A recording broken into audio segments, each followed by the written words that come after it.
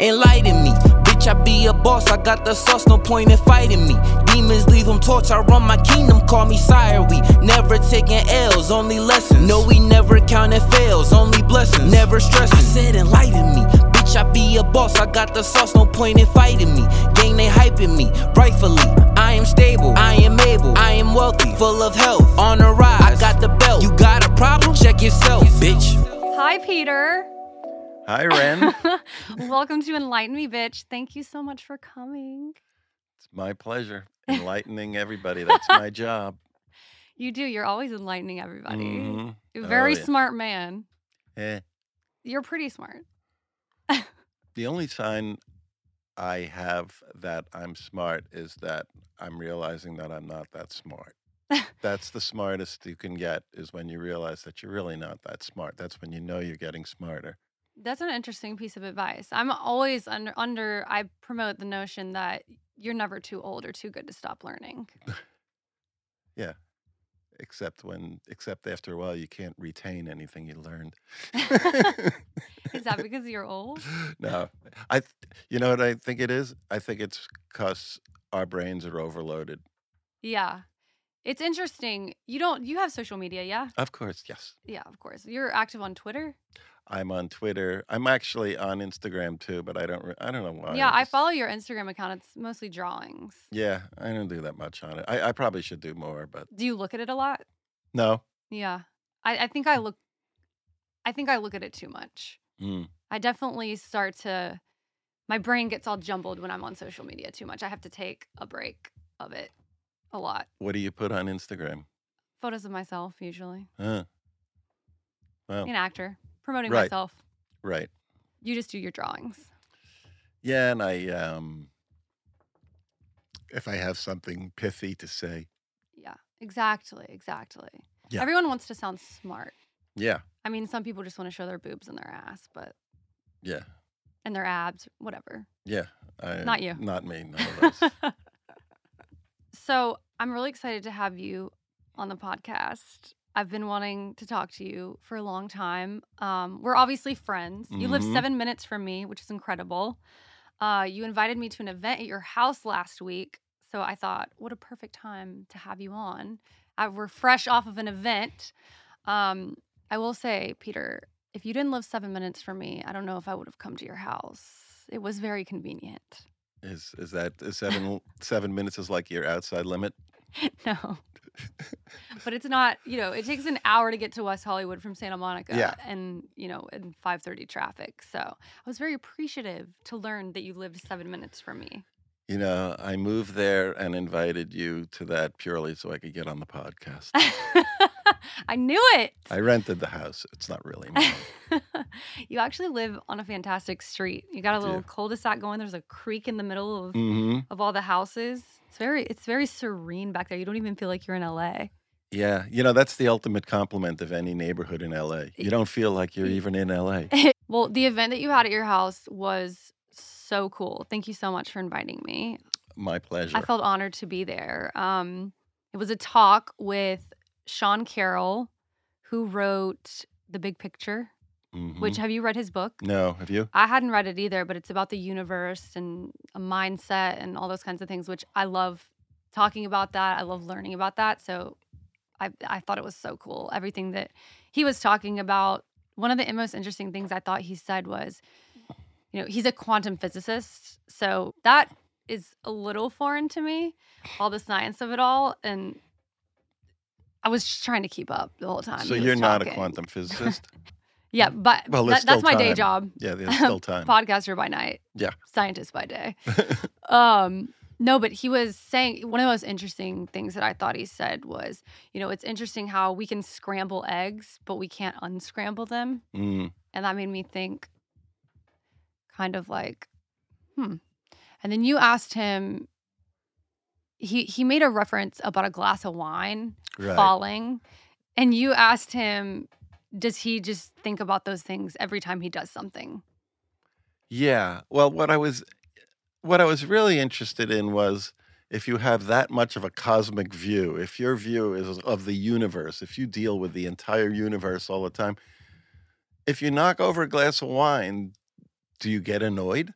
Right. I mean, like, is it so small that you're able to just kind of gloss over virtually any annoying thing that you do? Because Right. I was trying to find the advantages of being somebody who thinks in terms like he does. Right. It's totally out of my element, but it was very cool to hear him talk and then saying that, when you put cream in your coffee, you're adding matter to the Right. coffee, and certain scientists that he knows feel bad about putting cream in their coffee. So that would, go under the realm of, is that Right. something that you think about? Do you just not put cream in your coffee because you don't want to add matter? But how could you possibly live like that? Yeah. Um, I find it hard enough living the way I do, just with I know. with my thoughts, I like know. I mean, thinking on a grand scale. Like, I don't understand the universe. yeah. Like, just the whole idea that the universe is finite. Mm-hmm. Like, okay, when it ends, what's there? What's after that? Isn't Yeah. that the universe too? What if is it just like a brick wall or like? Right. Do you believe in the afterlife? Are you No, spiritual at all? No, no. you don't. See, I'm I do. not I'm not religious and I'm not spiritual at all. I hate, like I'm kind of proud to admit that. Everybody says, "Oh, but I don't I'm I'm not into religion, but I'm really spiritual." I'm not. and that's perfectly okay. Yeah, I'm here. I'm gonna, Yeah. You think this when we die, we just go to the ground? yeah, I do shit. Sorry, Ren. My brother just died, so I am spiritual. I tend to Yeah. believe on the side that we do have an afterlife and we can communicate with Yeah. dead people Well, in certain ways. Obviously, like you can't hear what they're saying, but different signs and stuff. So I do, but it's okay. We don't agree. I mean, that's a good Totally fine. person to talk to. Yeah. I actually think it's incredible that we have two different viewpoints. That's cool. I want to talk to more people who don't have the same view as me because I think you can learn things from people who don't agree with you. Wouldn't that be nice if people all had such an attitude as Ren Woods? Peter, stop.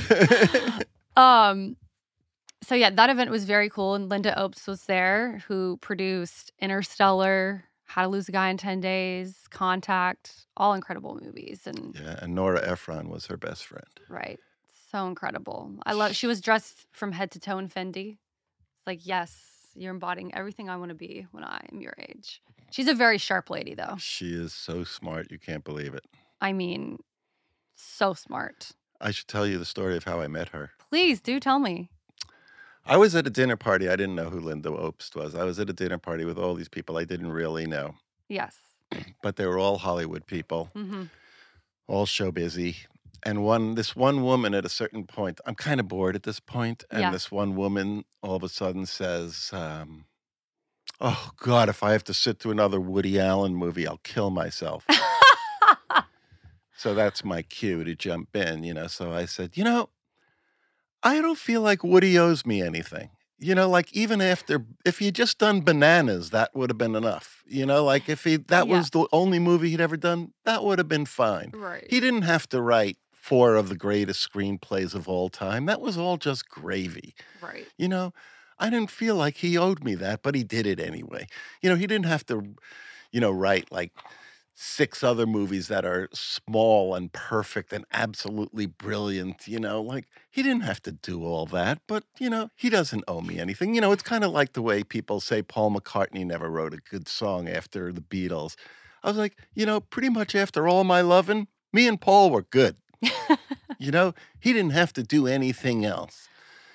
So, everybody was kind of like, their eyes were like, it went silent as I was going through this very calm litany. All right. And then later, Linda Opst walks up to me and introduces herself and says, "Way to stick it to that fucking bitch."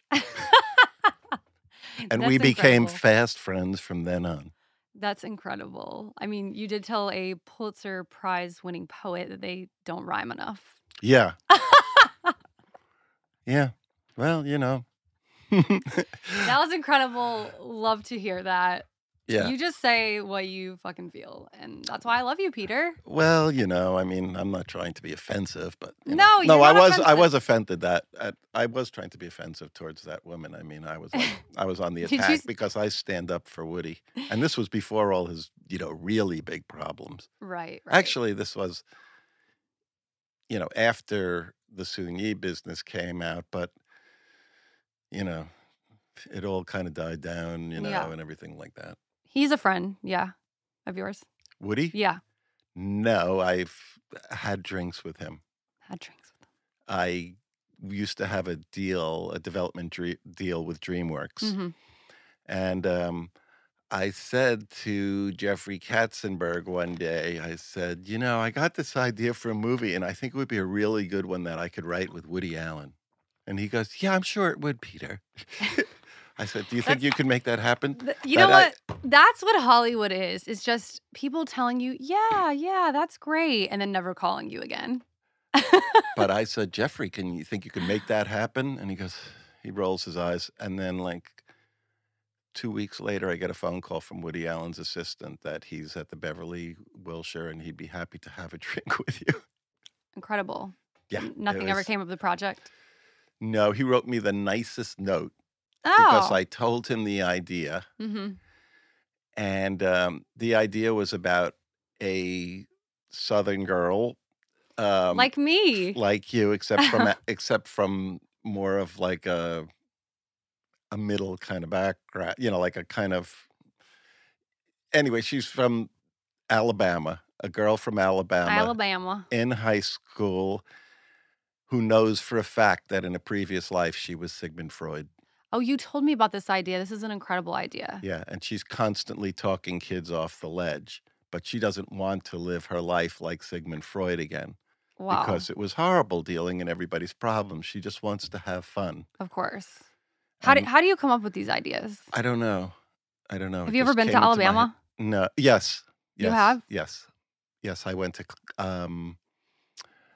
went to Auburn University and spoke there once. That was very beautiful. And I went to the 40th anniversary of the Southern Poverty Law Center, which I give a lot of money to. Oh, well, that's money nice. too. Yeah. A lot of Nice. Other people give a lot of money, but they invited me, so. Well, that's great. And it was really great. Nice to be charitable. So anyway, at a certain point, I told Woody this story and he goes, so how do we get her in trouble? And all I could focus on was the word we. Oh my God, he said we, like we're going to do this together. Yeah. And, he flew back to New York and he wrote me just like a really nice note delineating like what his schedule was like for the next 2 years. And he said, I really kind of like the idea and I welcome you to just send me drafts and I can, it was worth it totally for that. Yeah, of course, to get a nice note from a huge director. Yeah. Of course. I mean, I didn't expect him to be someone who takes time out of their day to write a note to anybody. Yeah. So. And, he was incredibly attentive and cordial and eventually after he started enjoying himself, Yeah. He was funny. But it was great that he didn't know me from Seinfeld. Right. It was just. You were just some other guy who was pitching him something. Yeah. Did he not watch Seinfeld? No. I asked him. He said he never saw an episode. Wow. Which I understand. I mean, only. Well, that's cool. That means he took the meeting blind. Yeah. He works and works and works. And then he watches Knicks and Yankees games, Which is what you do. Yeah, pretty much. Yeah. You love sports. I do love sports. You always have on the coolest sneakers every time I see you. Yeah, well, that's hard work. Yeah. Because, Reebok pumps are really hard to track down. They're like they sell out in like a second. Reeboks? Yeah, believe it or not, Reebok pumps. I went on to look again and they only have sizes like 9 and under. I mean, like what am I, Fred Flintstone? I mean, Oh my God, what size shoe do you wear? 11. That's a normal size. Yeah. I feel like my dad, my brother, every guy I know wears a size 11 shoe. Like 10 or 11 is pretty and that's why standard. they sell out so fast. Because everybody's got the same You'd foot. think that they'd mass produce those sizes. I don't get it either. it's I don't get it. it's ludicrous. I feel like calling them up and saying, "What is the deal here?" Peter, I never pegged you for a sneakerhead, but I kind of not a big sneakerhead, but I always like kind of stuck to a brand. I wore Stan Smith Adidas for Yeah. years, uh-huh. and then in playing basketball, I'd hurt my ankle so many times that I started wearing high tops just to walk. Just Oh, yeah, because I right. didn't want to like step on a pebble on the street and have my ankle go. Yeah. You know, you Well, get that little. these days sneakers are back in as not formal wear, Yeah. but people are just more casual now. Yeah. I wear sneakers with a dress sometimes. Well, look at you. Look at me, just being progressive. So, okay, like you said, for everyone who's listening who doesn't know who Peter is, you were a writer and producer on Seinfeld, which, if you don't know what that show is, you've been living under a rock. But I have to tell you, I don't even know if I've ever told you this. When I was a kid, my dad was one of those people who didn't really relate to kids that much. And whenever I wanted to hang out with him, I had to do adult activities with him, which meant watching Seinfeld because that's what my dad liked to do. So I watched Seinfeld from an early age on and became a fan of it. So it was really incredible when we met because your writing is obviously incredible. I mean, I don't know. How many seasons did it run? Technically 9. 9, yeah. But we met doing stand-up at the Improv. Right. And when I was a kid, I never had in my head, I never looked at Jerry Seinfeld and said, oh, that's what I want to do. I kind of just fell into doing stand-up. But I guess Seinfeld was my first taste of like, oh, that's a comedian and that's what a comedian does. Right. Because I otherwise never heard of a comedian. Right. Yeah, it's not a big profession in South Carolina. It is not. There are no comedians in South Carolina. I think Aziz Ansari is from South Carolina. Really? Yeah, he's from Spartanburg. But I don't know him personally, and I have never met him, and I certainly didn't know who he was when I was a child. So Jerry Seinfeld was really the only comedian I knew of. Yeah. I didn't know that many comedians growing up either. Yeah. I wasn't like really into show business or anything like that, really. Yeah. I mean, like I hardly watched. I liked Get Smart. Oh, yeah. And I thought that was really funny. Yeah. But I didn't watch a bunch of sitcoms, and like there weren't a million comedians who, like I know my parents thought like Buddy Hackett was hysterical, but Yeah. like when I was in college and I started being around these people who had watched Of shows course. like this, and like Bill Cosby would be on the Tonight Show. Right. I'd watch and I go, how is this funny? I'm not jumping, on the anti-Cosby bandwagon. Whatever he did, that's Right. that's over here. Mhm. But as far as what he does as a comedian, I never got it. Yeah. And Yeah, he's not my particular style of comedy either. yeah. And I got into show business not till I was like 30, in my 30s. I Yeah. never dreamed of it. I was more interested in journalism and actually writing full sentences as opposed to scripts. Right. And so, and doing stand-up as late as I started, which is only like 6 years ago, I don't feel like this kind of obligation to love those that came before. Right. Like I think I'm more objective about it. Like, Of course. and I admire that Jerry and Chris Rock could talk about Bill Cosby special, which I heard them do once, and say, could you believe he's still doing that kind of material? I mean, like really idolizing him. And, I kind of admire that they idolize their people. But in the same way, I feel like a little free to not think that some of these people are so great. Of course. Like Richard Pryor. I love Richard Pryor. He's the greatest. That's like the first. He and Woody Allen's stand-up are the first 2 stand-ups that I thought, wow, these guys are out of this world. I agree on the Richard Pryor. I grew up watching him as well.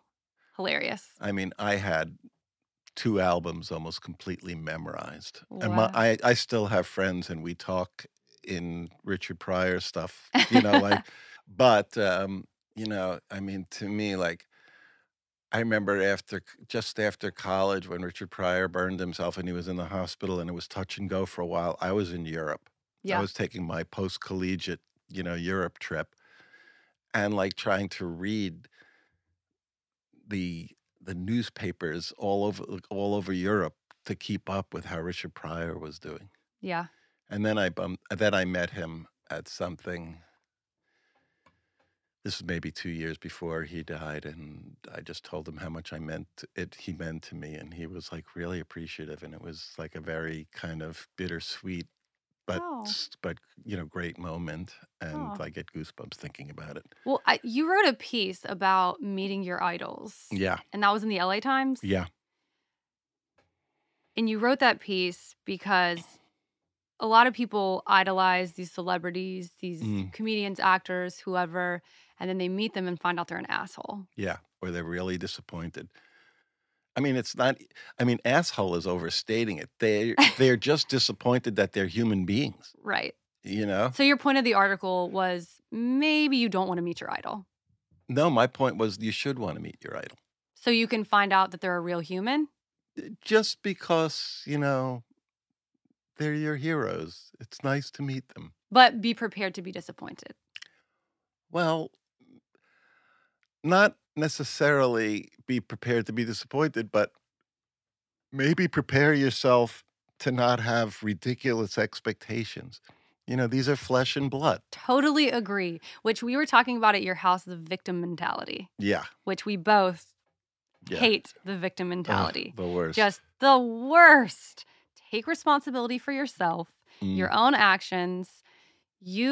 Everything that's happening around you is a reflection of how you feel about yourself. And this person isn't doing that to you. You can change all of that. You don't, Right. you know? Absolutely. I mean, I mean, people actually want to be a victim. Like, gives an excuse for everything. I hate it so much. I went to see the movie Psycho for the Yeah. first time, and I was so scared at night that I ran across the mall just to get to the library. Yeah, the only time I've ever felt unsafe is if I'm in a parking garage and there's a creepy man kind of Yeah. like lurking behind me. That's really the only times I feel unsafe. I'm pretty alert and aware of my surroundings, and I know that I'm in control. I think when you change your mindset Yeah. to that, you have less of the victim. And you're like, usually packing an AK anyway, so listen, honey, I'm from the South. yeah. Got an AK, pistol, everything. No, I'm kidding. Sometimes it's tempting.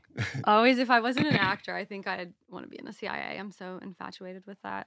I love that stuff too. In another life, I would definitely want to be a CIA agent For sure. or FBI or something like that. Oh, for sure. It It's would so be so cool. much fun. You were saying that you didn't really have a taste of showbiz when you were a kid. My only experience with showbiz when I was a kid was because, there's no movies being filmed in South Carolina except for The Patriot with Mel Gibson. You remember that movie? Mm-hmm. That one was filmed in my hometown, just about a couple miles from my house. And I wanted to be an actor so badly. I think I was probably 10 or 11, and I begged my mom to take me to audition for The Patriot. And, there was like a line of hundreds of people Really? wrapped around the How corner. far away was it from where you lived? The audition, I think, was maybe like 15, 20 minutes from my house. Wow. And my mom refused. She was like, I am not waiting in a line so that you can be an extra in a movie. You may not even be able to see yourself. It's just like there's like hundreds of people, and I don't know if you've ever seen the movie, but there's so many Yeah, I people mean, I saw it in a all long those time scenes ago. and whatever. Yeah. And she refused, and I was like, I was crying. I was like, why, Mom? My mom said that she didn't want to have a child actor. She wasn't going to raise a child actor because she was afraid I would turn out insane. And it's like, well, congratulations, that happened anyway. So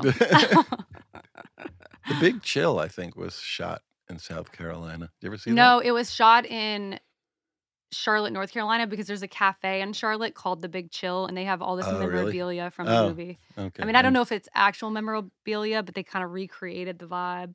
North, South. Whatever. Yeah, it's all the same. What was it like writing on Seinfeld?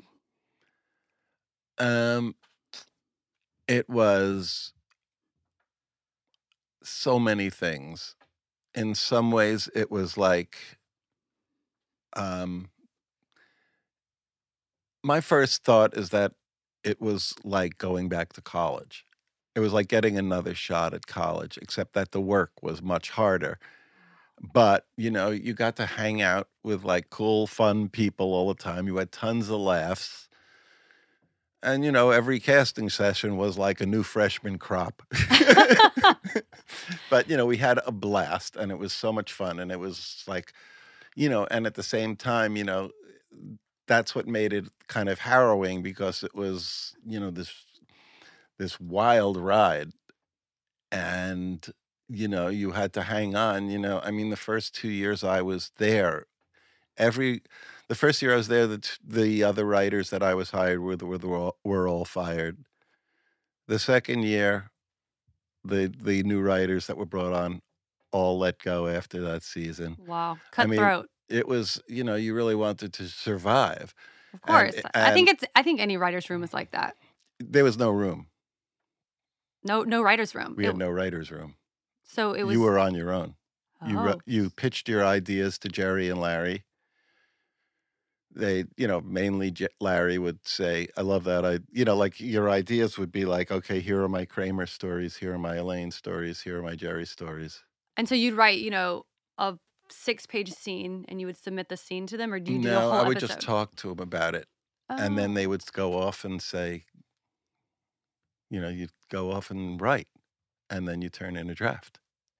And you're doing It a draft of an entire episode. Yeah, it's nothing like the way things are now, or then. I mean, it's probably the only show that didn't have a room. Wow. We never had the, I don't think I would have survived if I had to sit there and, try to sell jokes till 2:00 in the morning like God. some kind of overpaid Willy Loman, Oh, yeah.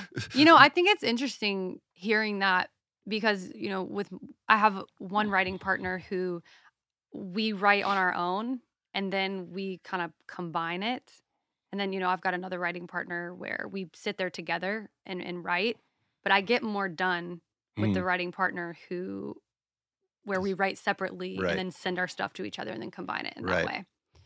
I guess everybody works differently, but Yeah, everybody works differently, but, I mean, I wrote for a newspaper. That was my first job. So, yeah, how did you even get the job on Seinfeld? um, it's amazing. I met Larry David when I lived in New York. I met him twice. Mm-hmm. I had a summer share house in the Hamptons Oh, one year. look at you, Peter Fancy. Yeah. And The somebody Hamptons. brought Larry out as a guest. Oh, So he was there for a day, and we all, we hung out that day and went out to dinner. And I'd heard of Larry. so your advice to everyone is get a summer share house so you can network and meet people. That's one piece of advice. Yes. So then I saw him again at some party or something like that. But Mhm. then I moved to LA for kind of a change of life. Of course. And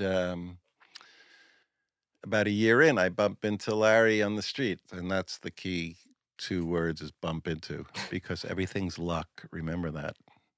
It's all about luck. Mm-hmm. I'm So, at the right place at the right time. yes, So you got to say to yourself. totally got lucky. Yep. And you got to do whatever you can to increase the chances of getting lucky. So leave your house. So, yeah, which I don't do anymore. But yeah, so Larry says to me, I'm doing this little TV show with Jerry Seinfeld. Maybe you could write a script. Your impression is on par. He And sounds just like that. and I guess Larry didn't know that I'd never written a script before. Oh, I'd written articles. I was at that point I was a freelance magazine writer. right. So Were you under pressure or were you happy to take on the challenge? I didn't take on the challenge. Oh, you told him to fuck off. Larry asked me for a writing sample, and I gave him an article I wrote in the New York Times. Wow. It was about a day I spent in New York after a breakup, and Interesting. I wasn't well grounded in planning solo weekends because my girlfriend at the time was at Yale Business School, so I'd been going up there every weekend. Hmm. And So after the breakup, I didn't really know what to do with myself for a full weekend. So I'm like walking out, and I see this guy who I think is one of the reporters on ABC News, and when I get up close, it's not him. And my friends and I in New York were unbelievably great at celebrity spots in New York, like real obscure ones. Mhm. So I The was hole in the walls. yeah, so it was really annoying. So I spent the entire day. I decided I'm going to walk around the city till I spot a celebrity, and then I'll come home. And that was what Peter. that was what the whole article was. And it was, but most of the article was like digressions about life and love in New York. Oh, well, that's cool. And Did you spot a celebrity? I was on my way home. I had quit, and then I spotted a celebrity. How many hours did this take? I feel like, especially in a place like New York or LA, I'd be walking around for days. It took about They hide. from about 10:30 to about 4:30, 5 o'clock. It's actually not that. But that long. I mean, my friends and I, we could spot like really like writers that you wouldn't know of. Oh God, I'm or so bad at this. oh Halle Berry was in front of me one time, and I had no clue it was even her. oh my God. I just it goes. I'm not looking for it, so I guess that's why Wow, that's I don't so notice. funny. I'd notice Halle Berry. I didn't notice. Yeah. I felt stupid afterwards, but Well- whatever. You just don't know. Like sometimes they're dressed like I like to play Yeah. that game like homeless or famous. Yeah. Because sometimes they're dressed like they're homeless. Yeah. You don't know. Yeah. I don't judge. So That's anyway, cool. so apparently I found out that Larry had been making that same offer to, hand in writing samples that he could pass on to Jerry, to several people. And Jerry just really liked the article, so I got a chance to write a script. That's incredible. So Next thing you know, I was loaded. that's incredible. Yeah. I'm Um, still getting paid for that script. It's unbelievable.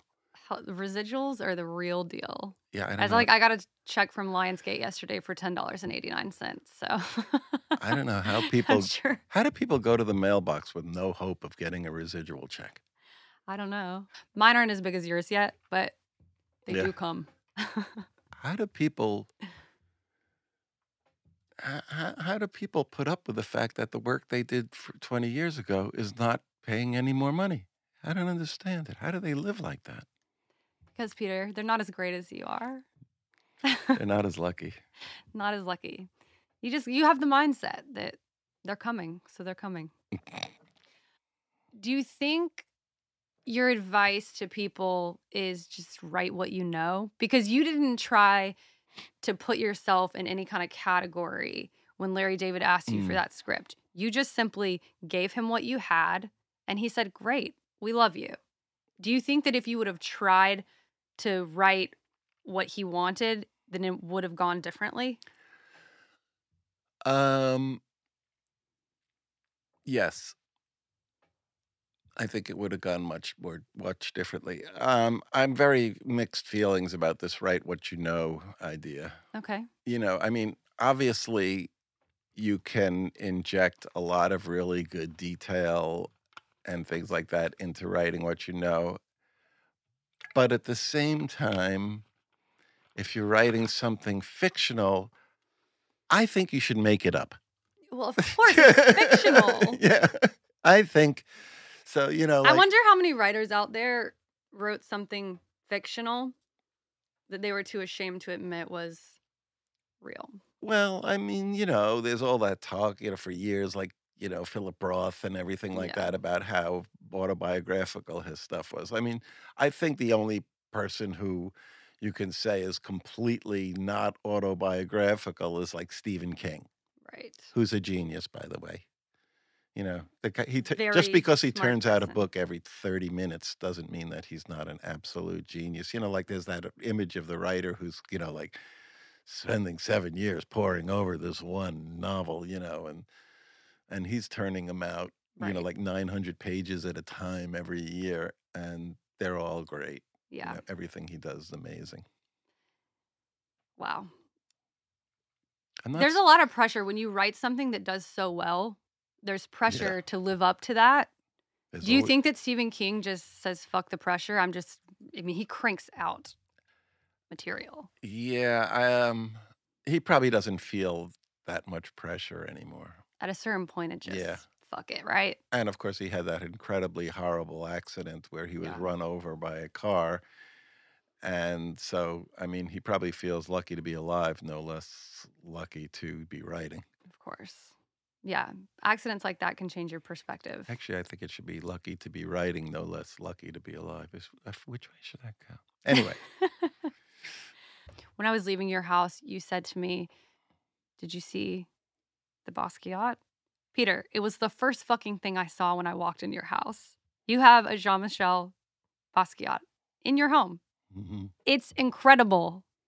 I love it. yeah. I know a lot about art, so I thought it was the coolest thing. Yeah, I just, it's a drawing. It's Yeah. not like one of his big paintings, Yeah, but it's a drawing. Who cares? Yeah. He made it. It's so Yeah. cool. Yeah. And it's got kind of a JFK theme to it. It's And very cool. and there's kind of a picture that's of a face that's basically Lee Harvey Oswald. Yeah. Yeah, I just got it at the exact right time. Don't give out my address. People will come steal I it. would never give out your address. Oh, shit, people. He's part of the 27 Club. Yeah, He died of a heroin overdose when he was 27. like Jim Morrison. A lot of people, that 27 Club. Yeah, Jim Morrison, Jimi Hendrix, Janis Joplin. Yeah. I went to the hotel where Janis Joplin died. Just because you wanted to see where she died? I just remembered that she died and I was just driving by. I said, "Oh my God, that's the hotel where Janis Joplin died." And I stopped in and I was like looking around. Was there spirit walking around? And no, You I keep thinking that there's going to be some kind of vibe. Like that's the amazing thing about You weren't overtaken by emotion? no, but it's amazing. You just thing- needed to see it. You're curious. You have a curious mind, like Yeah. I do. I mean, like inanimate objects are very disappointing. They don't really Right. give you anything. What hotel did she die in? I don't know that fact. I forget. It's Peter, you went. You can't I remember. know, and it's I know You're so smart, but I know where it- it is. It's up on like Franklin. oh, okay. So it's in LA.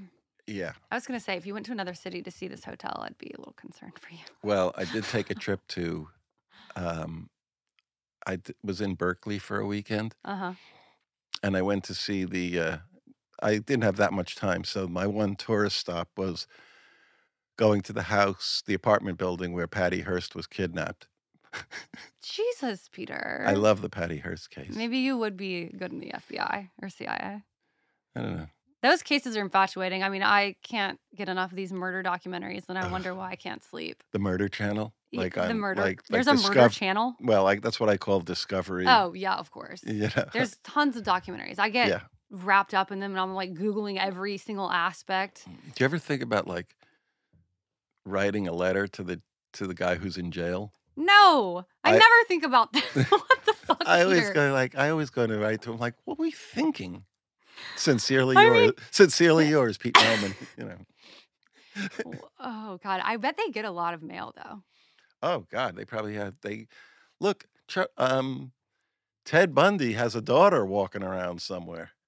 Shit. Could you imagine that? Imagine what your life is like. No, I've never thought about what Ted Bundy's daughter's life is like, but my God, I'm sure it can't be rainbows and butterflies. I think Charles Manson too has some offspring. Well, maybe you should write them a letter and ask. Yeah. One more fact about Basquiat is, that painting Dos Cabezas Mhm. that he did. Andy Warhol, he and Andy Warhol took a picture together on it was like a Polaroid picture, and he went home and painted the picture within like 2 hours, brought it back to Andy Warhol, and handed it to him wet. And that was Dos Cabezas. God. Did you ever see the movie Basquiat? I have not. Oh, you got to see it. Oh my God. I do have to see it. No, I didn't see it. Oh, it's fantastic. It's with that guy, Jeffrey Wright, Okay. who plays Basquiat, and Oh my gosh. Andy Warhol is played by David Bowie. Oh. And he is fantastic. What year did this come out? Basquiat. I want to say early 90s, Well, but I could be wrong. that's why I haven't seen it. I was born in the 90s, Peter. The Although movie is still available. I have seen a lot of old movies because I'm Mm. infatuated with it, and I'm always trying to, educate myself. So I would love to see that. His painting, I don't know which one, but $110 million from Sotheby's in 2017. I think was Unbelievable. like the most expensive painting ever to be sold. Unbelievable. Yeah, you definitely need to put that painting in a lockbox. I know. Although I know you didn't pay that much for yours. No. Do you another thing? You're lucky. You got lucky with the painting. Yeah, I happened to be at the right gallery at the right time. I stopped there a few years later, and they said, So we'd be happy to buy back the Basquiat. So cool. Are you an art collector? Or? No. I really think I collect more like photojournalism. Yeah, I noticed you had a lot of photos in your home. Yeah, it's mostly photojournalism because I don't feel like I have like really strong taste in art. Like in my den, I have that print, that Liechtenstein print, and I love pop art. Like Liechtenstein. Yeah, of course. I love that. That's cool. But no, you have a very like dope style. It's very new age. Your style. Yeah, I'm very new age in my old age. And you're from New York. Basquiat's from New York, I think. Basquiat is well, he certainly. You know what? I love New Yorkers.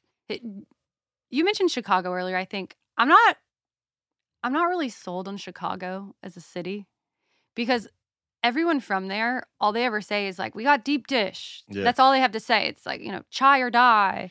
It's the greatest city. Everything's so general, but it's like, what are we dying for? Yeah. It can't be deep dish. It's like pizza casserole is what deep dish is. But New Yorkers, I love New Yorkers because they're so direct. It's like when people from New York are trying to sell you on their city, like they are so passionate. It's like the bodega, like the Italian. I walked 96 blocks as a toddler to get the best Italian food in the city. Like, and then, if you try to tell them you don't like New York, they're like, what do you mean you don't like New York? Are you fucking crazy? And then they'll like slap you in the face. And this could be one of your characters. Oh, yeah. They'll like slap you in the face if you disagree with them. And then people from LA, they're super passionate about hating New York.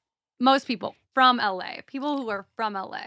Yeah. And like Hollywood is here. There's, the sunshine, whatever. And then people from San Francisco, they're foodies, right? So they always got restaurant recommendations. And they got that bridge or whatever. And then... Yeah, that Golden Gate. Yeah. It's a reasonably significant bridge. And then in Miami, everyone's always like, my drug dealer. They always got drug dealer recommendations. And then they got the beach, which, Miami, who doesn't love the beach? But I guess, like the Florida part is like the shitty part about that. Miami doesn't even have the class that Houston lacks. That's how, Miami. I don't know. That grosses me out. People... Yeah, Miami's not my favorite city for sure. But Chicago, I'm just not sold on it as a city because nobody from there is passionate when they're talking about it. I bow out on that one because even though I have like 2 friends from Chicago, 3 friends actually. I haven't spent any time there, like literally like a day. Yeah, I've been in the airport like 30 times, like Jerry Seinfeld loves Chicago. He thinks Chicago and Minneapolis are the 2 underrated cities in America. Not that and he thinks San Francisco is just the worst. I hate San Francisco. I think that people there are so rude. Really? Yeah. At least people in New York who are rude are interesting and entertaining, and I love that. Well, the whole rude thing in New York is so overrated and overplayed. I mean, people in New York, if you're a tourist and you ask instructions, people are incredibly nice in New York. New York is a very civil... Oh, they're very... In that way, for sure. I just mean the directness and the abrasiveness. Yeah, but New York is it's a very civilized place, Oh, yeah. If you ask for directions, they'll for sure tell you where to go. They'll give you restaurant recommendations. And you don't, and Look, New York doesn't really have to. You don't. If you're in New York, if you're in New York, you don't really have to sell it. I mean, it's one. It is. One of the great cities See, of the you world. But I love Los Angeles. see, you I can mean, tell you're from New York though by the way you talk about it. yeah. I mean, you don't have to sell New York. It's like. No. I mean, you look at Manhattan. Can you believe how many buildings are on this little island? It's like insane. It's like incredible. Yeah. I mean, the LA skyline has like tripled downtown since I moved here, and it's still like 5 blocks of Sixth Avenue. Oh, You of know, course. Of course. But I love LA. I love LA just as much as I love New York. Yeah. Easy. LA because people make the city, and for the most part, and LA is full of dreamers, and I like that. I like that too. That's why I like living here is, you have a creative idea, you can Yeah. just go do it. And people are supportive of that. Yeah. Back in South Carolina, you tell someone you're starting something and Yeah. they don't understand it. So they don't support it unless it's Yeah. tangible. They can see it with their eyes. I mean, even though, there's an unbelievable amount of people whose dreams die here, What's you know, they're still going for it. Yeah. I mean, at least they're not going to have that regret of like not even having tried. Exactly. You have to tell the story about the guy who you saved who crashed his bike.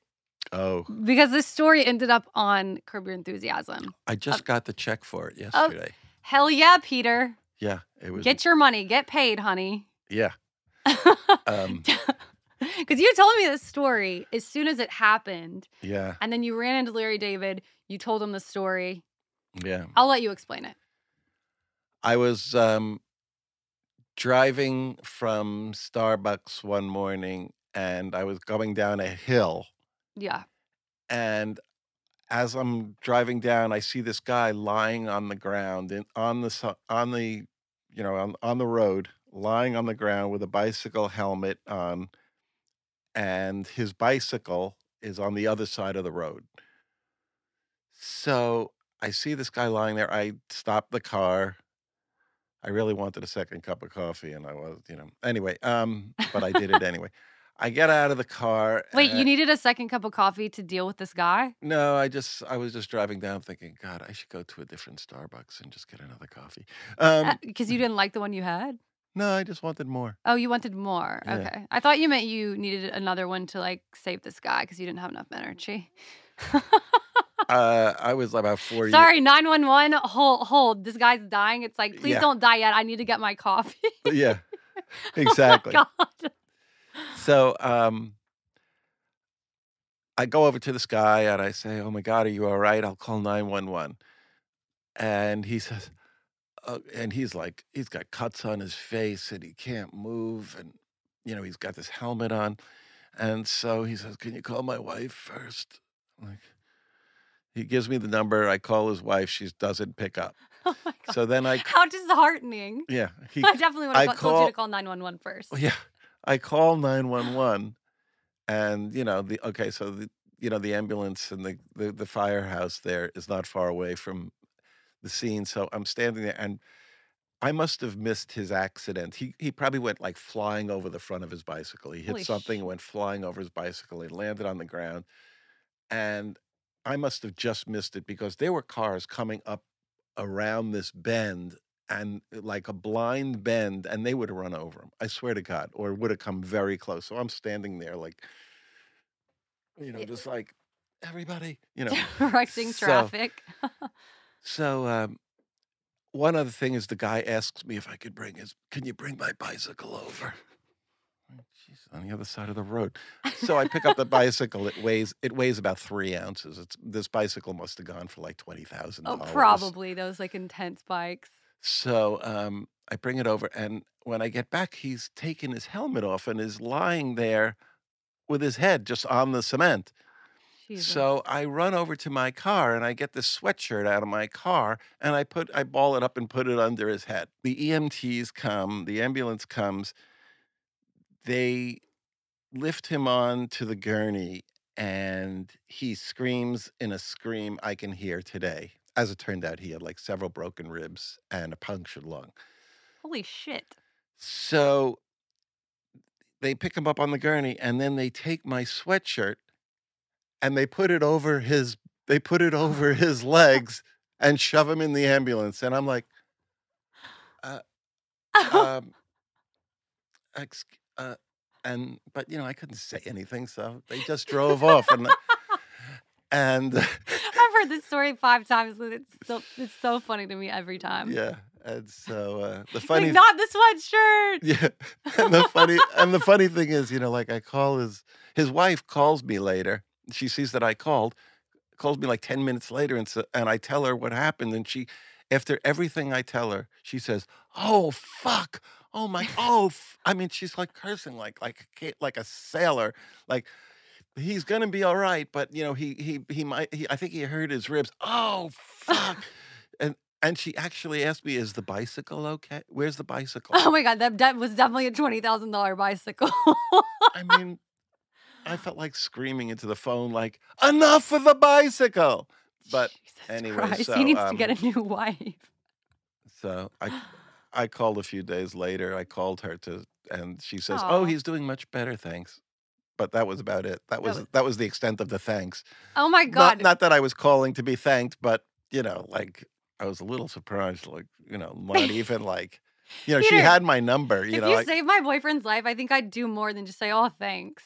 well, that's something you should Send keep you a gift. I mean, look, I That came should- over to your house for dinner and I brought you treats. Yeah. You never show up to someone's house empty-handed. Yeah, and I gained 4 pounds because of those treats. Good. That was my plan.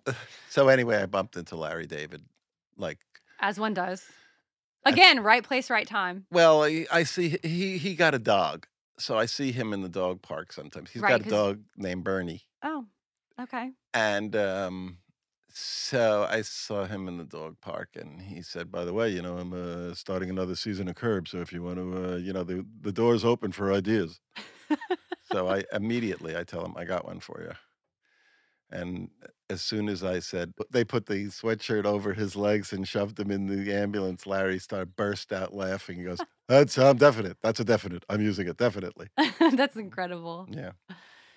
So, and It- you got in a lot of people. It's weird though that like after all this time, it still was like kind of very gratifying to get Larry to laugh at one of your ideas. Right, of course.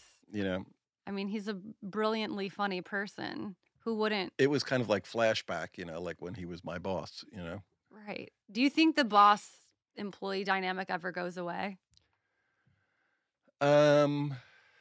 I don't think so. I think there's always a little bit of that. Yeah. Unless the employee like eclipses the boss eventually. Right. Which know, can like- happen also. Yeah, like if now I was if I turned into George Clooney, I think that would even things out. There's still time for that. If I turned into Barack Obama, I think things would even It out. If I was, if I became president. Oh my God. And you got, obviously you get paid for ideas. Yes. A lot of people don't know that. You should get paid, Right. because you didn't move here because you were stationed in LA by the Peace Corps, Amen. so you should get paid. So what would your advice be to someone who is a newer writer who's giving all these ideas to people, but they're not getting paid yet? How do you demand pay? I think you'd have to say, look, if you like the idea, you're gonna have, So just not be afraid. yeah, you gotta. Gotta be direct. Say what. Yeah, Say what I mean, you want. it doesn't have to be unpleasant. It doesn't have to be Right. confrontational. Just Of say, course. like, this is why I'm here. Speak with confidence. Yeah, Of course. yeah. And it helps to have like a little bit of, competitive edge in you, to Of like course. to get things, Of course. I always thought like, Can't take a passive approach yeah. to success. I mean, I always thought that the incredible amount of basketball I've played in my life has actually helped me in other areas, like, That is so interesting that you say that you know, because like you I know, do have this attitude of, if I in the right situation that I'm gonna have to kick this guy's ass. I mean, and that's the attitude of basketball. yeah, that's my mentality. Yeah. I'm gonna kick your ass. Get out of my One-on-one. way. I'm gonna kick your ass if you don't get out of my way. Okay. It'll take me to the top. Okay. Me and you, 1-on-1. Let's go. 1-on-1. Next time Larry David needs an idea. Get Yeah. out of my way, Peter. Yeah. I'm kidding. Have an idea on your. You should have an idea on you at all times, just in case. Yeah, that's actually very good advice. They told me every time you go into a pitch meeting, it is in your benefit to have 4 or 5 extra ideas that you can throw in. It's interesting. I always went into pitch meetings and everybody's like sitting down in these chairs, or you usually get a couch or something like that. It's usually chairs. Yeah. Well, it depends on what the office looks like. I usually a conference table and chairs, but sometimes on occasion it is a couch. I always sat on the arm of the couch. Huh. Because while I'm pitching, I want to be above them. Peter, that's incredible. Thank you for this piece of goodness. It's performance. And so Peter, I'm gonna start sitting on the edge of chairs. You want to be? I'm gonna be a millionaire by the end of this year. You want to be on stage. That is incredible. I never thought about sitting on the edge of a chair, but baby, you better bet that's what I'm gonna do in all my pitch meetings coming forward. Try it. You gotta own the room. Yep. I mean, some rooms are ownable, but I kind of disagree with that. Well, you probably never pitched to the comedy department of CBS. I have not actually. Oh God. Haven't hit CBS yet. I'm sure it's changed since then, but it used to be like pitching in a funeral parlor. It was so depressing. Oh my God. One last thing. We met doing stand-up, obviously. You're very funny. And you didn't start doing stand-up till 7 years ago, which is incredible. Do you feel like you're constantly reinventing yourself? No, but one of the things I really like about America is the opportunity to reinvent yourself. I mean, I kind of reinvented myself a little bit when I moved from New York to LA. Yeah. And, like when you go to college, you kind of reinvent yourself, when you course. go away to college. But I don't ever consciously do it. Yeah. I just,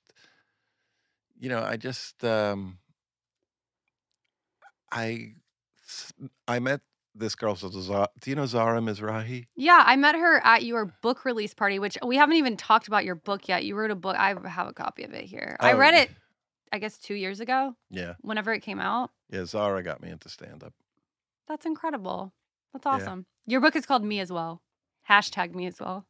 It's funny. It seems like with the pandemic and everything like that, the Me Too movement seems like 1,000 years ago now. It does seem like forever ago. This is about that book is about events that took place in 2018. And it's only like 3 years ago, really. Right. 3.5. And, it just feels like the world has gone topsy-turvy since then. The world is crazy right now. Do you want to give a brief summary of your book before we wrap it up? The book is, I started out my career as a sports writer at the Washington Post out of college. And so at first the idea was like, what if I had stayed at the Washington Post, all these years and actually followed the career path of a sports writer at the Washington Post and, ultimately became a columnist. And a lot of it is also, the book was mostly inspired by two things. A, my love of and cynicism towards sports, and, my love of journalism and my hatred of cancel culture. Right. So anyway, the main character is based on me. He's a Pulitzer Prize winning sports columnist for the Washington Post. And he makes a joke one day, and going full circle, it turns up on Instagram. Oh. And it's about he makes a joke about a basketball player who's kind of soft, like doesn't really like physical contact, and they call him soft. And anyway, this athlete is on the disabled list for a couple of days, and somebody asks what's wrong with him, and this main character says, um, I think he is out 3 days with a hysterectomy. Basically the way of calling him a pussy. And Of course. it's a joke amongst sports writers. Of course. It's a joke amongst guys, amongst sports writers. It's funny. I'm not to use the Trump excuse, but Right. but anyway. So he gets canceled. The book covers about 3 days, and he's in very big danger of being canceled. And there's a lot of rants about sports and things like that. And the only thing that really nails him down to the way things are in society is his daughter. Who won't speak to him at the end. He's a widower. Yes. His wife committed suicide. Right. And he's got his wife was white, but he's got a mixed race daughter, because it turns out that he wasn't the father. She had an affair with an Olympic athlete. Irony. Yeah, he took her to Barcelona in 92. Oh. And heart-wrenching. but he totally is in love with his daughter, and she's brilliant, and she's amazing, and she was kind of my favorite character in the book. But there's a lot of funny or cynical or exasperated rants about sports and life in America and everything. Incredible. Well, if you're listening, you can buy Peter's book, #me as well, on Amazon, right? Amazon, yes. That's where I got it. That's Amazon.com. They're a company. Oh, you probably know about it. Oh, my God. I'm telling the audience about what Amazon is. Oh, yeah, because they don't know. Yeah. It's a very new company, and it's like they're kind of on the hush-hush. Peter, thank you so much. Peter Mehlman, everybody. Thank you so much. This was absolutely my pleasure. I loved it. You capped at 7 minutes to drive to my house. I drove here in about 32 minutes. It took you 32 minutes. It only took me 17. Yeah, but I guess that kind of I went mostly on Pico.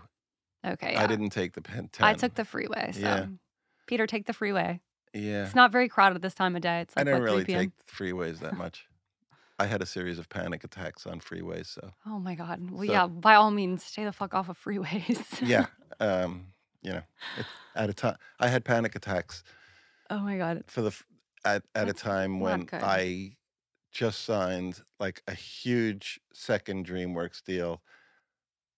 Everything was happy. I had a great girlfriend, and life could not have been better. And then I got panic attacks out of nowhere, like out of left field. All of a sudden, like I'm driving along, and all of a sudden I'm like sweating and. Well, that's interesting, because you had all this success, all these good things were happening in your life, but you weren't happy within yourself, you think? Or you just didn't know how to handle it, or? No,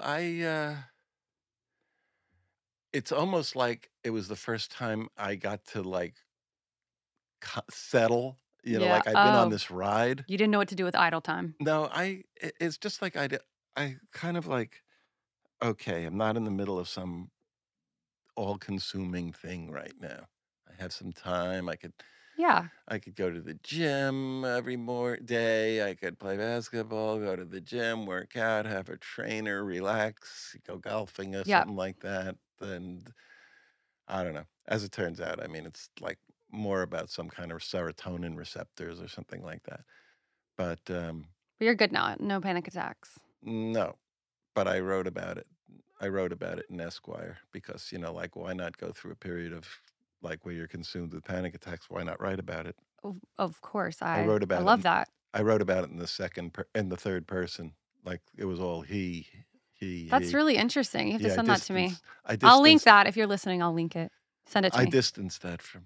That's very cool. That's in my. That essay is included in another book called Mandela Was Late. That was my book of articles and essays. I have to read that. I always send, every time you have an article that comes out, like an op-ed, I always read it. I love when you send I might them to me. have I might have a copy in my car. I'll look. Yes, I would love to read it. Thank you, Peter. Thank you. This This was was so- so much fun. This was so fun.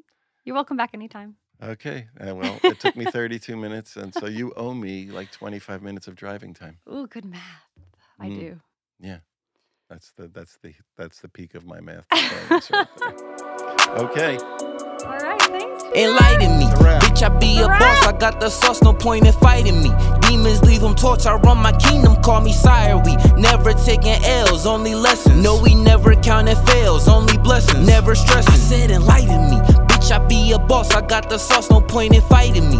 Gang, they hyping me, rightfully. I am stable, I am able, I am wealthy, full of health, on a rise. I got the belt, you got a problem? Check yourself, bitch.